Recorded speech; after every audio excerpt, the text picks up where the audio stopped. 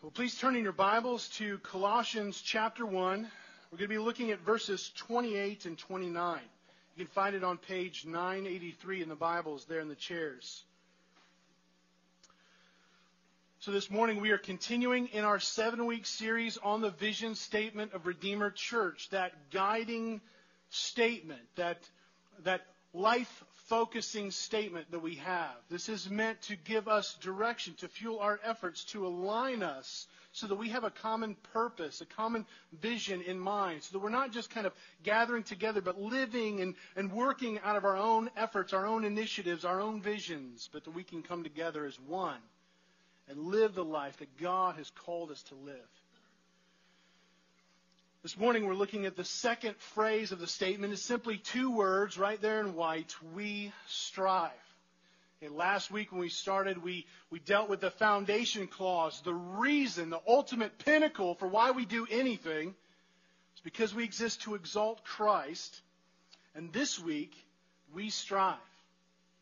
Now these 2 words hold the missional outworking of our purpose, of the reason why we are here. And I just want to warn you ahead of time, as we talk about our efforts, our striving, our motivation, our activity in the gospel, that we never lose sight of that foundation clause. Right? This sermon is meant to accompany the one that came before it, not stand on its own. Okay? So remember, we exist to exalt Christ. If you've spent any amount of time or been a Christian for any amount of time, particularly if you're a sermon-loving, book-reading, passion-going Christian, you've heard the name John Piper, right? One of his most memorable quotes ever comes from the first paragraph of his book, Let the Nations Be Glad, The Supremacy of God in Missions. Now, this book is Piper's theology of missions, the activity of the church to proclaim the good news of Jesus Christ throughout the world so that many from every tongue and every tribe and every nation would come to a joy-filled, saving, soul-satisfying relationship with Jesus Christ. Right? This is his theology of mission. And when you think about it, what could be more glorious? What could be greater? What could be more grand than this effort right here? Well, here's how he begins. Missions is not the ultimate goal of the church. Worship is. Missions exists because worship doesn't. Worship is ultimate, not missions, because God is ultimate and not man.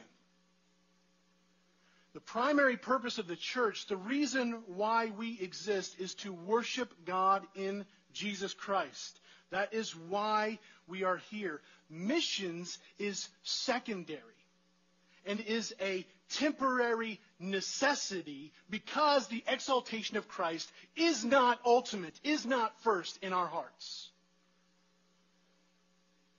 And this is why we begin our vision statement with that foundation clause. Because we exist to exalt Christ. That has to be over everything. The reason why you and I are here, the reason why we were created, is to worship God in Christ. But the exaltation of Christ in our hearts is not a passive activity. It's not something that we just do in word. It's not like emptying your mind through transcendental meditation.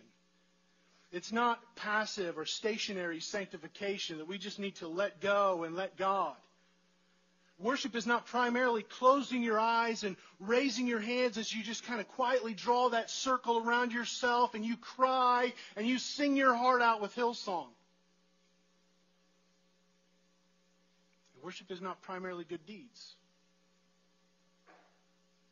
No, we exist to exalt Christ, and we do that by doing all things. I mean, everything you think about, every word that you say, every decision that you make, every activity that you perform, done to the glory of Christ, making an intentional and concerted effort to make His name great and not your own. It is not about living for yourself. And because that's the case, worship, believe it or not, results in work. Results in effort. Because we exist to exalt Christ, and this is not automatic, we strive. And what do we strive towards? To see lives transformed to the glory of God through the proclamation of the gospel and the power of the Holy Spirit to all peoples. Striving is the missional response to the true purpose of our existence, the exaltation of Christ. But yet, if we're honest, we neither worship nor strive. We don't because Christ is not ultimately first in our lives. We still live for something else. We still live for ourselves. Or we don't because we're lazy, or because we're passive, or because we let the burden of responsibility to fall to someone else rather than recognizing that vision belongs to me and I need to own it in everything that I do. Or we're too afraid. Or we're too influenced by others. Or we treat obedience as some sort of passive mystical experience. Well, I'll worship, I'll work when I feel compelled to. The truth is, our vision statement looks more like this. Could you bring ours back up? I want you to compare these together. This is what we actually live out of, okay? And compare it to what you see here. Because we exist to exalt Christ on certain times during the week, or when we're singing, or when we feel like it, we sit idly by and we wait to see if God will magically change some people, though we don't really believe that it's possible, so we remain apathetic to the glory of God, if there is such a thing, as we wait for someone else to proclaim the gospel in the power of the entertaining but not sanctifying Holy Spirit to all people that we like and feel comfortable around. That's a little bit more accurate as to how we live. It's surprisingly easy to see how much of that fits the true motives of our hearts. And my friends, that is not why we are here. Living together for the exaltation of Christ takes effort. We are sinners living in a sinful world with a bunch of sinners. That's going to be a struggle. That's going to be hard. But what we'll see this morning as we look at Colossians 1, 28 and 29 is that the missional outworking of our true purpose, the exaltation of Christ, is everyone's responsibility. Everyone's. We all have to work. We all have a part to play. What God wants us to understand this morning is this, that we are to strive to present everyone mature in Christ. We strive to see everyone reach maturity in Christ. And so let's look at it from our text. Colossians 1, 28 and 29. It says, "Him we proclaim, warning everyone and teaching everyone with all wisdom, that we may present everyone mature in Christ. For this I toil, struggling with all his energy that he powerfully works within me." We strive to see everyone reach maturity in Christ. And this text identifies four aspects of our efforts, four aspects of our striving. They are the mission of the church, the goal of the church, the effort of the church, and the promise to the church. And we'll look at each one of those in turn. First of all, the mission of the church is to make disciples of Christ. The first initial response, so what we are ultimately to do as a church, because we exist to exalt Christ, is to make disciples of Jesus Christ. Now, there's a lot of confusion about what the mission of the church actually is. I mean, and this has been an ongoing debate, an ongoing issue. How are we to think about this? What are we to do? How are we to do it? Who is supposed to do it? Right?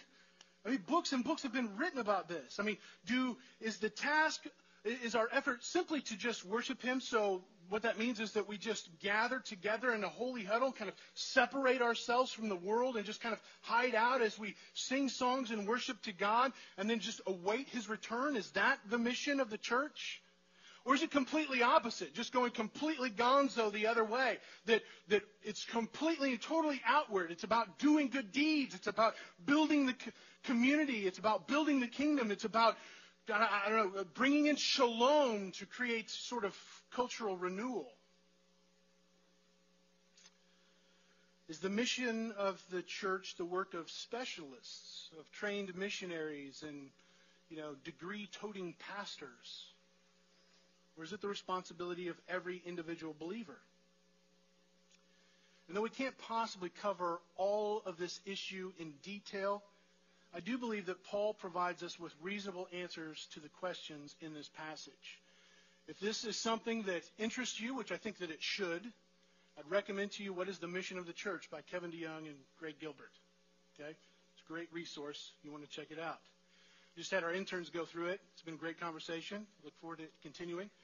But here, let's get back to our text. Our text does provide sufficient answers to the question. Now, as always, I got to deal with context. Remember what's going on here. Remember the big picture, so we're not taking this out of context. Paul is writing to the church in Colossae.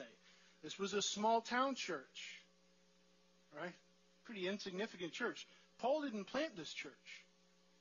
This was more than likely planted by Epaphras, who at some point in time heard the gospel from Paul, maybe in Ephesus because it's close to Colossae, and then he went and planted that church, and he ends up finding Paul in prison. He's got all these issues that he wants to talk about, and then Paul is writing this letter to address them. So Paul has never met these believers in this small town church, but yet he starts out by telling them about his work as an apostle, what he is called to do, his mission, his objective. Okay, that's the setting that this is taking place in. And here's how he describes his mission. Him we proclaim, warning everyone and teaching everyone with all wisdom, that we may present everyone mature in Christ. So Paul's objective, his task, was to proclaim Christ in order to make mature disciples. This was his labor. This was his effort. But it wasn't just his only, because it says we. Him we proclaim. Most directly, that's Timothy and Epaphras, but it's also the church as well. The mission of the church is not simply to be a blessing or to perform good works. Friends, anyone can do that. What ultimately separates the good works that you do from the good works of an atheist? Really? What is it that separates the digging wells in Africa, like you doing that, versus a Muslim doing that? The only thing that does is the gospel, right? The only thing that separates it out. And though we can and we should do good deeds in keeping with our faith, these are not ultimate things. Nor do we build the kingdom. Because I hate this phrase. I hate the terminology. We don't build the kingdom. We don't advance God's kingdom. Okay, we saw last week, Jesus is the king who owns it all. Everything. He created it. He redeemed it. He's in the process of reconciling all things to himself. It's all his. It's not like there's areas or pockets where he doesn't rule and reign. It's not pockets where he's like, oh man, if only I had the Middle East. I need you guys to think about going there and doing that, because what am I going to do? I don't rule over the Middle East. I need you guys to go and do it. No. Jesus rules. He's the king over all, whether it's recognized or not. So we don't build the kingdom. We don't advance the kingdom through our proclamation, through our efforts. What we do is help people to see the kingdom. We help reveal the kingdom to them and to ourselves. We see in actuality that he is ruling over all things. We don't build it. We merely reveal it. And really, that's God's work. Nor is missions about bringing in shalom, this idea of peace and well-being on earth. If that were so, I mean, we could talk about this for a long time. But if that were so, why do we read in Revelation that the king is going to return with the sword to destroy? We're bringing peace and unity and harmony and all that kind of stuff, and the world's just going to get better and better and better. Why is Jesus coming with a sword? He should be coming with an olive branch. Now, we could talk about this all day. But the simple fact is the mission of the church is to make disciples. That was Jesus' final commission in every single one of the Gospels. Even if you want to say, well, not Mark, because I throw out the end of Mark. Well, Mark also says it in chapter 13 and chapter 14. So, tough, right? It's there in Acts. The big banner verse, Acts 1:8. You kind of see that's the thesis, and you see the rest of Acts is them fulfilling it. That's what you see them doing in the rest of the New Testament. And how are they doing it? By doing good deeds and not saying anything, right? No, by proclaiming Christ. That's what they're doing. The primary objective throughout the New Testament is to make disciples. Okay, just think about the Great Commission. If you're a Baptist, you grew up Baptist, you're very familiar with the Great Commission. We wave this thing around like a banner. If only we were as faithful to do it as we were to wave it around, you know? If you're not, it's okay. But the Great Commission is Matthew 28:18 through 20. Okay? And Jesus said to them, all authority in heaven and on earth has been given to me. Well, there's the reality of the situation. The king already rules over his kingdom. There it is. All authority has been given to him. And because that is true, here's the mission. Go therefore and make disciples of all nations, baptizing them in the name of the Father and of the Son and of the Holy Spirit, teaching them to observe all that I have commanded you. And lo, I am with you always, even to the end of the age. What a great promise. That in all of that effort, in that mission, Jesus is present with his people. The king is already ruling his kingdom. He promises his presence. He has all of their authority. Therefore, your marching orders are this. Go and make disciples. So this is one of the times where knowing Greek is helpful, right? Because in Greek, there's always one verb and then there's a bunch of participles attached to it. We see 4 verbs there. We kind of treat them all as imperatives. And a lot of times we put a lot of stock in the first one. Go. Well, he's talking about going. We got to go, right? But no, the main verb, the imperative, the command there is make disciples. Go, baptize, and teach are all connected to that. Now, they carry some of the force because they're connected to it. But what that means is, because you are called to make disciples, go. But also, as you go, make disciples. And how do we make disciples? How are we called to do that? Well, gospel proclamation. It starts before they're believers, right? Because the entrance into the church, that sign that designates is their outward profession of faith in Christ is baptism. You're baptizing them. That means that you've done some work beforehand. You've proclaimed the gospel to them. And when does gospel proclamation end? When you have taught them to observe all that Christ commanded. Is anyone there yet? I didn't think so. So basically, until Christ returns again. Lo, I am with you always, even to the end of the age. So when Christ comes back, not even then will we be done with gospel proclamation. Read Revelation. Worthy are you, the Lamb who was slain.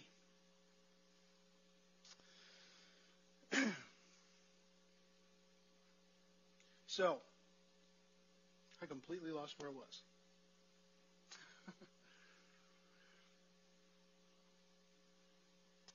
Here we are. Sorry about that. When Acts 1:8 is another passage, just confirms the mission that we're called to. Here Jesus is clearly speaking to more than the 11. This is the last final word that he has to say before he ascends into heaven. And he says, but you will receive power when the Holy Spirit has come upon you. There's a promise. Just like the promise we saw in Matthew 28:18 through 20. There's a promise. You will receive power when the Holy Spirit has come upon you. And you will be my witnesses in Jerusalem, in all Judea and Samaria, and to the ends of the earth. And as you read through the book of Acts, that's exactly what they're doing. When you read through the New Testament letters, that's exactly what you see them doing. They are bearing witness to Jesus. They are proclaiming Christ. Their mission was not to perform signs and wonders and miracles or do a lot of good deeds or to live as a peaceful, revitalizing community and then try to slip Jesus in the back door. No, they did these things in keeping with their faith. They provided validity to the truth of their message, but let's not mistake it. Their mission, their objective, was to bear witness to Christ. They were to make disciples. Him we proclaim. And Paul tells us how we are to proclaim Christ. It says, by warning everyone and teaching everyone with all wisdom. There's two major breakdowns, two major components to our proclamation of Christ that are necessary. It says, first of all, we must warn them. We warn them of the reality, of the consequences, of the dangers of living your life in rebellion to God. This effort of trying to live for myself, live without God, to live as if this is my world and I'm God. I don't need God to interfere with my life, or when I want to dictate when that is in my life. Well, there's a problem there. There's consequences. There are warnings. There's dangers to that. And as much as we might like to think that death is all there is, that that's it for the end of an unbeliever, that's just not true. For the rebel, it's eternal condemnation under the just and holy wrath of God. It is forever. And so we warn them. We warn them that their rebellion leads to further sin and a further hardening of their hearts and further shame and further evil and further judgment of God. But that warning is not just for unbelievers. We are to warn believers as well. We warn them out of love. We warn them because we care for their souls. And we want them to see them live every day, every moment of their lives to the glory of God. It's unloving to not warn.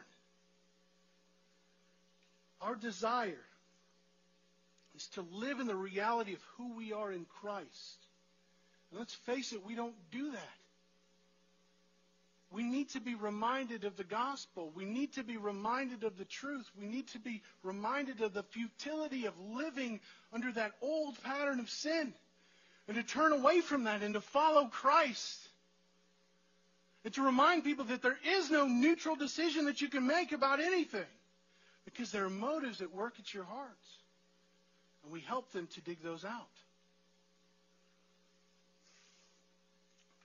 Our longing as Christians is not just to reach that lowest common denominator, enough for us to kind of be in heaven and then we're good and we don't want to deal with anything. Like the longing of a Christian, according to Scripture, is to do all things in order to protect the name and the purity of Christ and His church. We want to be above reproach in all areas, in all things.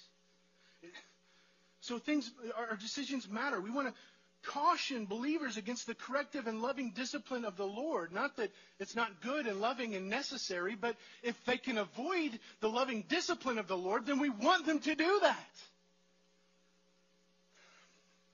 And we want to exhort them, lest they prove themselves to be hard-hearted unbelievers.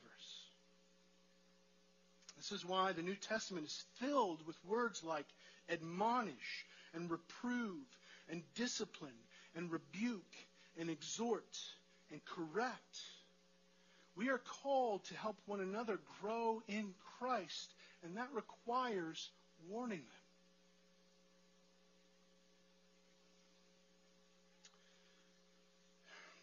Second, we proclaim Christ in teaching everyone. Where warning is sort of that restraining and correcting side of our proclamation, focusing more on mortification or putting inconsistencies in our lives and the decisions, our ethical implications of our decisions, and kind of putting those in rest and submitting them to Christ. Teaching is more of the instructive, the life-giving, the hope-giving side of things, where we train and encourage and direct them through faithful doctrinal teaching to life and joy and hope in Christ. Proclaiming Christ requires wisdom. Right? We warn them and teach them in all wisdom. Right? We don't just kind of run around and kind of say, kind of freaking out, just warning them about the end of the world. Nor do we teach them false truths. We need to teach them how to apply biblical wisdom to every decision. And that requires work. That requires effort. That requires study. And that's not unspiritual. That's just plain wise. We have to work hard at it. It doesn't just happen every time we crack our Bibles open and pray a simplistic prayer. We must strive through the God-given means that He has given us in this church to faithfully and accurately and wisely and lovingly proclaim to everyone, leaving no one behind. Now, up to this point, you might be saying, yeah, Chet, that's a lot of talk to like the apostles or to pastors and teachers, but that doesn't really apply to me. Well, here are just a few passages that use those exact same words, and they apply them to the church, the entire church.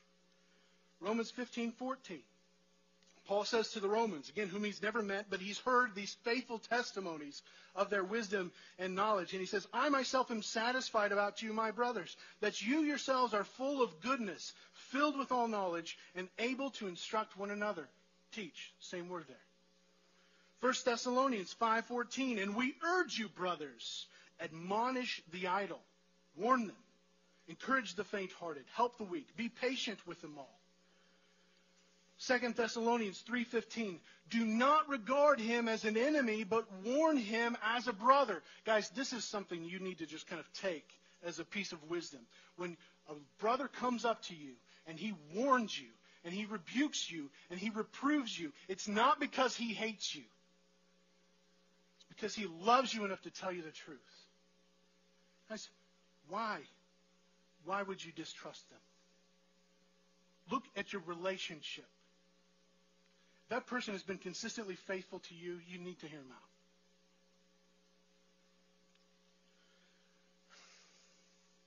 You know, I could point to Romans 12:7 or 1 Timothy 2:12 or 2 Timothy 2:22, Hebrews 5:12. There's so many passages, but one of the clearest passages that's actually the closest to our text comes just a couple of chapters later in Colossians 3, verse 16. It says, let the word of Christ dwell in you richly, teaching and admonishing one another in all wisdom. It's the exact same word. Everything.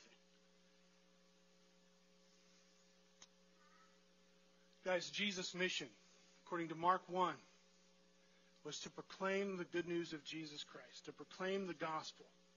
And that's what we see him do, and that's what we see him give to his apostles. That's the directive that he places on the church.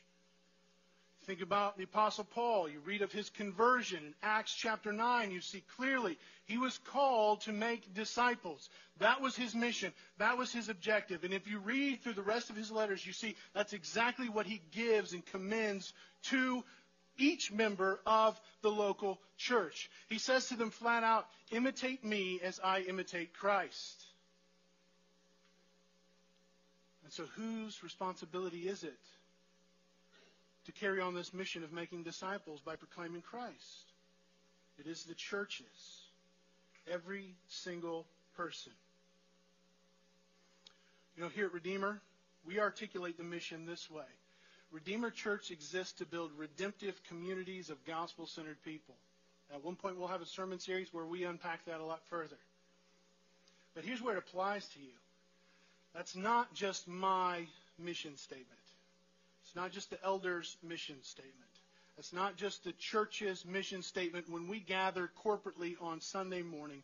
That is your mission statement. And how do you live in light of that? How do you practice that? How do you put that into activity in your lives? Well, that's where we have the strategy, the 6 Ps. Alliteration is knowing I know, but it's effective. Okay, so nevertheless, we do that through proclaiming the gospel, warning everyone and teaching everyone in all wisdom.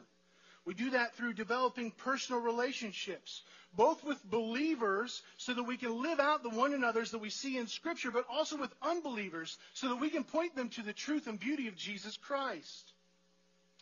We carry out that mission by striving in prayer together, or by seeking to recreate a gospel presence in our neighborhoods or in our schools or in our workplaces or in our communities.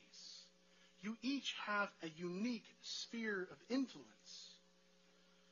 We carry out our mission faithfully by plodding ahead in planned patience. What this means is, hey, just because I don't see this guy doing what I want him to do, I'm not gonna give up on him.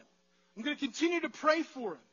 Or just because this thing is not happening the way we want it to doesn't mean that we just scrap it. We're going to continue to plan and move ahead and be patient and wait for God to provide the fruits. And we carry out that mission by planting, by growing and multiplying believers and leaders and groups and ministries and churches. You have a part to play in that. Those 6 P's you can live out every day. All of that is encompassed in that simple phrase, make disciples. This is not simply my mission, the mission of the elders, the mission of our church corporately, but it's the mission of every single member. You are called to play your part in making disciples of Christ, in building redemptive communities of gospel-centered people, in proclaiming and personal relationships and prayer and presence and planned patience and planting. And the question is, how are you intentionally striving to carry out that mission? How are you, member of Redeemer Church, how are you participating in that mission? You have a part to play. How are you striving towards that end? How are you laboring to make disciples of Christ? And if you're not a member, you're not off the hook, because the general rule applies to you as well. And the reality is you need to be a part of a community of faith whereby you can live out those one another's and carry out that mission together. So what's keeping you from obeying Christ? So that's the mission of the church. Hopefully it's clear. Again, we could talk more and more and more about it, but it should be sufficient. We are to make disciples of Christ. But the goal is not simply to get decisions for Christ or to get people to pray prayers or make professions of faith. Second, the goal of the church is to present everyone mature in Christ. And that purpose statement is found right there, the second half of verse 28. And we proclaim, warning everyone and teaching everyone with all wisdom, that we may present everyone mature in Christ. What does it say about decisions? What does it say about self-made professions? What does it say about saying the sinner's prayer, or receiving baptism, or having spiritual experiences to bring validation to the truth of your profession? Nothing. It says maturity in Christ. That is the goal. That's what we're trying to achieve. Paul understands his goal when he stands before Christ is to be able to hold that church up and present them as mature. To present them pure and spotless before Christ. He knows that that's his responsibility. That's the weight of his objective as an apostle of Jesus Christ. And I can tell you guys, I feel that every single day. I pray for you every week.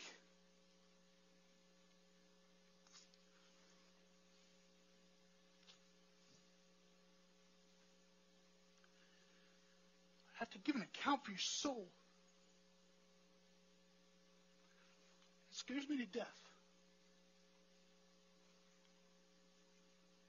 But it's just not the responsibility of apostles and pastors and teachers. That responsibility is shared by each member of the church as well. What does it mean to be mature? I mean, we've got to answer this question before we can know how we're actually getting there. Are we making disciples to a sufficient degree? How do we reach maturity? Well, that word, I hate to break it to you, means perfect. It means complete. It's the same word that Jesus uses in Matthew 5:48 when he says, "You therefore must be perfect as your heavenly Father is perfect." There's your standard. Or as Paul says in Romans 12, 1 and 2, I appeal to you, therefore, brothers, by the mercies of God, to present your bodies. Same word, present, same concept. You guys have the responsibility of presenting your bodies, plural, as a single, corporate, living sacrifice. Holy and acceptable to God. This is your spiritual worship. Do not be conformed to this world, but be transformed by the renewal of your mind, that by testing you may discern what is the will of God, what is good and acceptable and perfect. Why do you need to discern the will of God? So that you can live out the perfect will of God. You think that doesn't have implications on every single decision that you make? In Colossians 1:22, Paul labors to present them holy and blameless and above reproach, steadfast in truth, not shifting from the hope of the gospel. In Colossians 4:12, he ties maturity to being able to stand fully assured in the will of God. Perhaps no passage more clearly describes the meaning of maturity or perfection than Ephesians 4:11 through 16. Where he says, God gave the apostles and the prophets and evangelists and pastors and teachers to equip the saints for the work of ministry, for the building up of the body of Christ until we all attain to the unity of the faith and of the full knowledge of the Son of God, to mature manhood, perfect manhood. What is that? To the measure of the stature of the fullness of Christ. That's your standard. And why? So that we may no longer be children tossed to and fro by the waves and carried about by every wind of doctrine, by human cunning or by craftiness and deceitful schemes. Rather, speaking the truth in love, we are to grow up in every way into Him who is the head, into Christ, for whom the whole body, joined and held together by every joint with which it is equipped, when each part is working properly, makes the body grow so that it builds itself up in love. Being mature in Christ means that you become like Christ. Now, I'm not talking about the idea of sinless perfection here, that we cease to sin, that we are perfect in that way. That's not what I'm referring to. But we are called to live in the reality of who we are in Christ. You see, when you come to Christ by repentance and faith, the perfections of Christ, the only one truly perfect human being, is applied to you, so that when God looks at you, He sees the perfections of Christ. That's how He views you. This is why Paul can say to the most messed up bunch of Christians you can read about in the New Testament, the Corinthians, he can call them perfect. However, maturity or perfection doesn't end with us placing our faith in Christ and receiving His righteousness. We are called to strive to make it our goal to become like Christ, having the mind and the heart and the affections and the obedience of Christ. One who is mature in Christ knows what Christ knows. To be mature in Christ requires wisdom and knowledge. It requires not only knowing facts about theology, but correctly applying it to every experience of life. It's about knowing and loving and seeking to understand who God is in all of His complexity. And that takes effort. That's why we have foundation courses where we study theology. The one who's mature in Christ loves what Christ loved, worshiping the Lord with all the heart, all the soul, all the mind, all the strength, loving your neighbor as yourself, loving God completely in every area. One who is mature in Christ desires to obey Christ in all things. A mature Christian strives to observe all that Christ commanded. Leaves no stone unturned. And if you miss one of these elements, whether knowing, loving, or doing, then you are not mature in Christ. That's what Paul's talking about in Colossians 1. That's what he's talking about in Ephesians 4 when he calls the church to strive together towards maturity. And in the end, when Christ returns, God will complete his work in us. We will be made perfect. But in between us being declared perfect through faith in Jesus Christ and that final completed work that God does in us to make us perfect, in between those two ends, there's us striving to become like Christ, to be made perfect, to be presented as mature in Christ.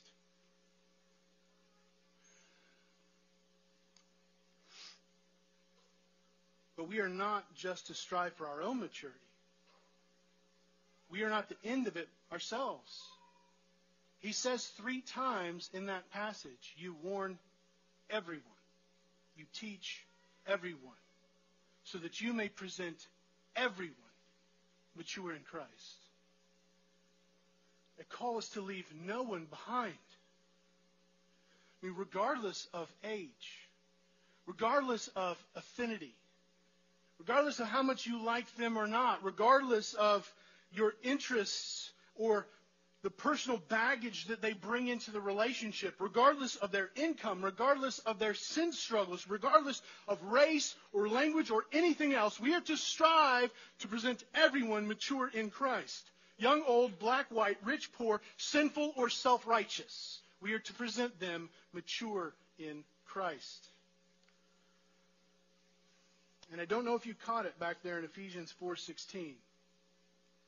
But it tells us that the church only grows and builds itself up in love when each member is working properly.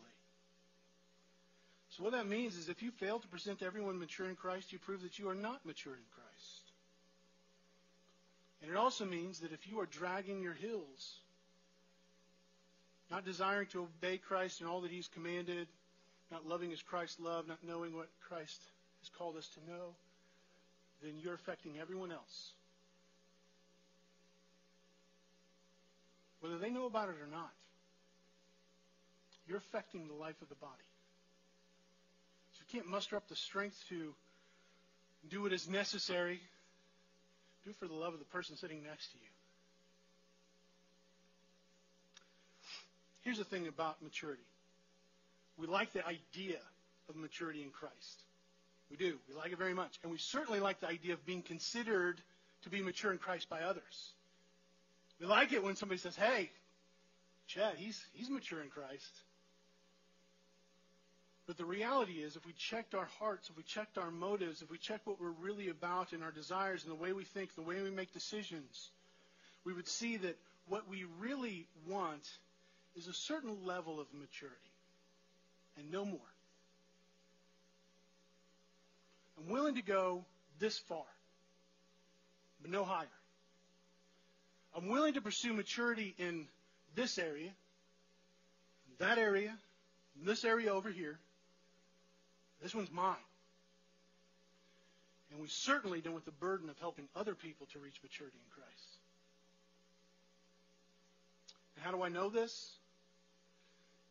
How many of you hide areas of sin in your life, and you come here on Sunday morning and you put on this face like you've got it all together so you will be well received?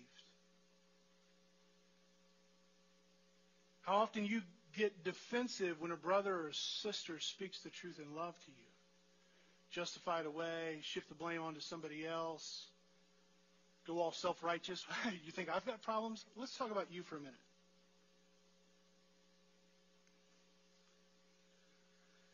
How many of you do you avoid reading the Word or praying or living life in community or listening to sermons or reading books because you know that if you do, you'll feel convicted about your sin and you don't want that? So I'm just not going to do that. I'm going to distance myself. How many of you try to live your life in ignorance to biblical wisdom on issues? I'm not talking about worldly wisdom. I'm talking about biblical wisdom on issues in your life. Things like spending, the way you spend your time, the way you spend your money, the things that you seek to entertain yourself with, couples, the way you think about contraception, or the way you define sex, right? I don't want to look to see what the Bible says about sex because I want to set my own boundaries. I want to do what I want to do. I want to live my life the way I want to live it. And I'll take your word at this and this and this, but this one is mine and forget you. I don't care about what you think. I don't care about what the Word has to say about that issue. Or we chalk it up to personal opinion. Well, there's disagreements about that. People believe different things. Well, what does God say about it? Think that God doesn't care about what you consider the trivial decisions in your life? He does, because He cares about you. And He knows your heart far better than anyone else. And you might be able to pull the rug over some people's eyes, but you will never pull them over His. And we don't want to stand before Him and give an account for that. Oh, sorry, I didn't think you were serious, God. Oops. Hey, you're gracious, right? I need grace. Oops.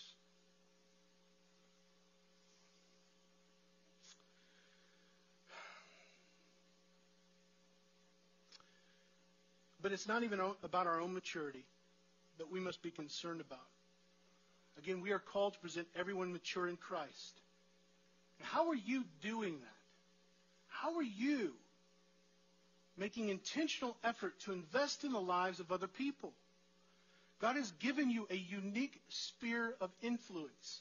God has placed people in your lives. And if you just looked around, you would see somebody that's being left behind. Somebody that's not getting it. How are you spending yourselves on others? How are you sharing in one another's burdens and so fulfilling the law of Christ? How are you sacrificing yourself? I mean, really sacrificing yourself for the good of another. Maybe another way to ask is, are you showing partiality? Right? Well, I don't mind spending myself on this person because they're a lot like me. I like the same things that they like, and we kind of do the same sort of things, and we're the same age, and we have the same interests and the same goals, and basically I'm not really loving him, I'm loving what I see of myself in him.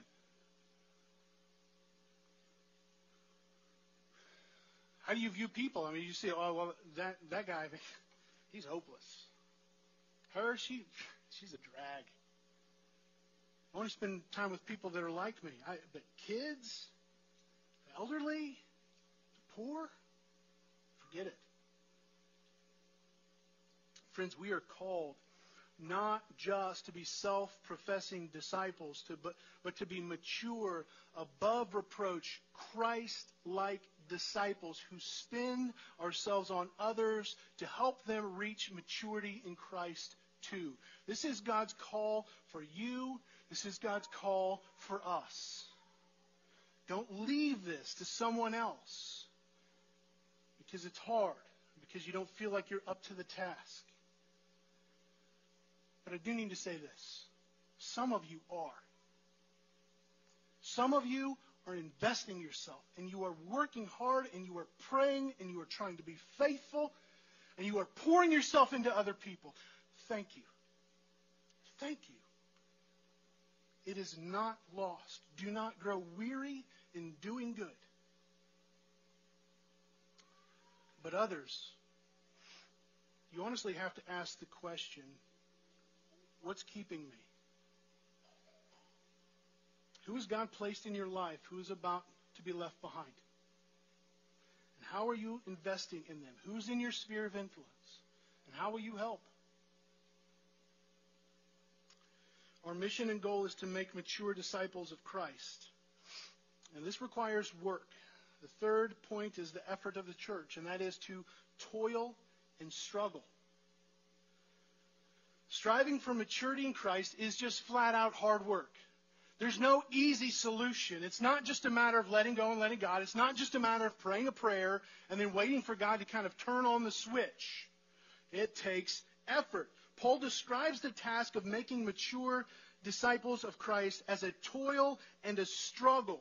Now, he doesn't say this to discourage us or to bum us out or to cause us to despair, but he's just speaking frankly of the effort that is required. Striving towards maturity as a body is painful. It is exhausting. It is a fight of faith. It is a labor of love. Maturity of Christ, both as an individual and as a body, takes work. Where there's work, there's going to be friction. Where there's work, there's going to be conflict. Where there is work, there is going to be hurt. Where there is work, there will be heartbreak. There will be. You see, no matter how much we want it to be easy, maturity doesn't happen just because you offer a prayer to God. It doesn't happen simply by osmosis. If I'm just around somebody that's more mature than me, I'm just like, poof, I'm more mature.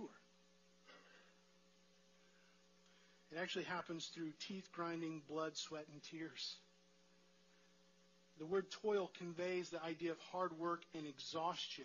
Paul quite literally wears himself out for the maturity of others. In our relatively suffering-free world of easy access and instant gratification, we often fail to see the rest and the reward that comes from hard work. We don't know what it means to work hard.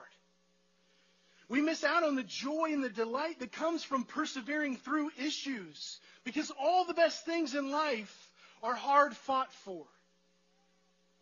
And if we don't fight hard for them, we'll never see them as really of any value. In addition to toil, Paul describes striving for maturity as a struggle.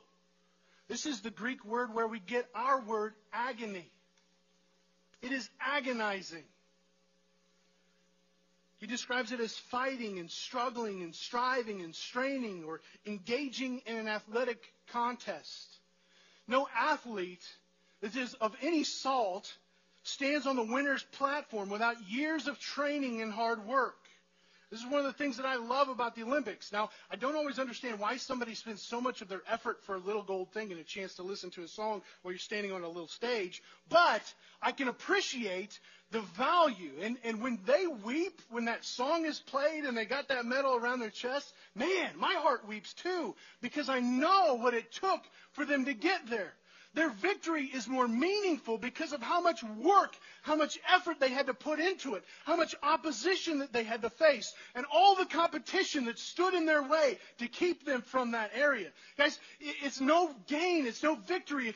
If Michael Phelps was just to jump in the pool at the Y and just kind of totally cream the old lady that's in the lane next to him, like talking smack, that doesn't matter, right? There's no victory in that.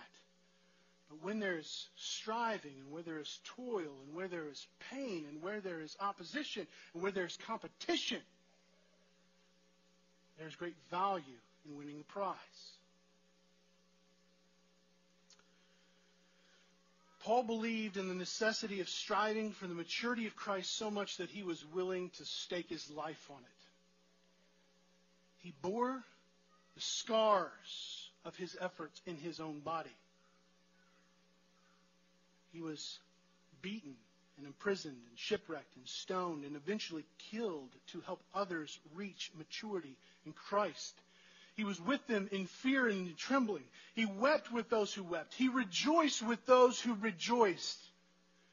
And he said to the most problematic church in all of the New Testament, I will most gladly spend and be spent for your souls.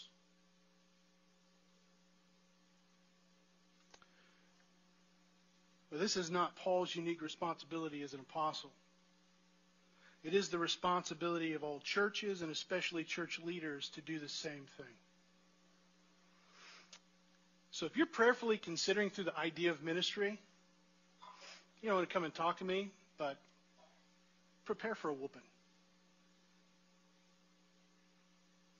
It's good, but it's hard. But it's good. Striving for maturity in Christ is messy. Again, you are a sinner in a sinful world living with a bunch of sinners. There's going to be hurt. People are going to break your heart. But if you pursue the godly life, the life that you are called to in Christ Jesus, you have a promise you will be persecuted. And not just will you receive suffering from those who are on the outside, but from the inside as well. But we are called to strive through the pain. We must recognize that growth results in pain. I think that there's a reason why we experience growth pains. So we can know that all growth requires pain. But in the end, it's worth it. And how do we know this? Because we can read joy in the words of Paul as he wrote from prison for the call of making mature disciples in Christ. Guys, there's so much more that could be said. I mean, I could tell you stories of joys and losses that come from loving others. But the question really boils down to this. How are you toiling? How are you striving toward maturity for yourself and others? I know this seems hard. I know it seems scary. I know this seems overwhelming and you don't feel up the task and it seems just emotionally exhausting and it might not even make sense in your mind. But God's ways are not our ways and His thoughts are not our thoughts. And God, in His infinite wisdom, decided that the best way for us to grow in maturity in Christ is not to try to save ourselves and to seek our own securities and comforts and provisions and all of that, but actually to spend ourselves and sacrifice ourselves on others.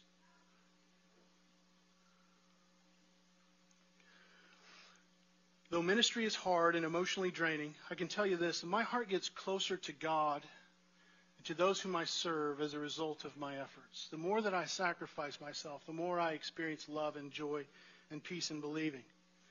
But it's hard. But the best things in life are hard. And sure, it's going to hurt. But where there's hurt, there's much healing in Christ. You see, the one who calls you to toil and struggle is the same one that sacrificed Himself for your soul. He suffered and died on the cross so that you would not ultimately be bound to an eternity of toil and struggle and pain and loss. His sacrifice freed you from that. Jesus went everywhere that He calls you to go. He does it first. And I can tell you this, He died and rose to bring you healing. And one day, when you stand before Him, the only things that you're going to look back on your life and say those things matter are the things that brought you the most tears and the most pain and the most toil. But also the most smiles and the most joy and the most hope. So what's keeping you from spending yourself on others?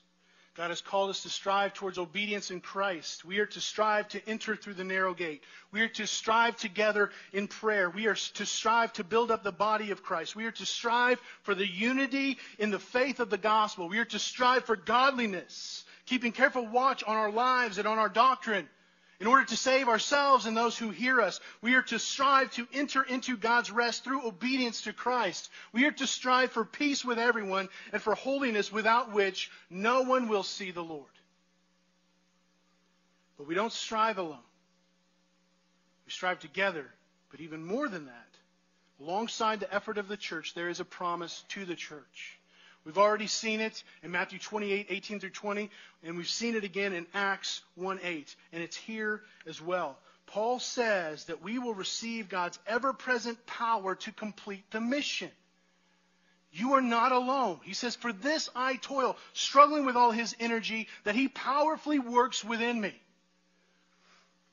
If this task of presenting everyone mature in Christ seems really overwhelming and impossible to you, guess what? It is.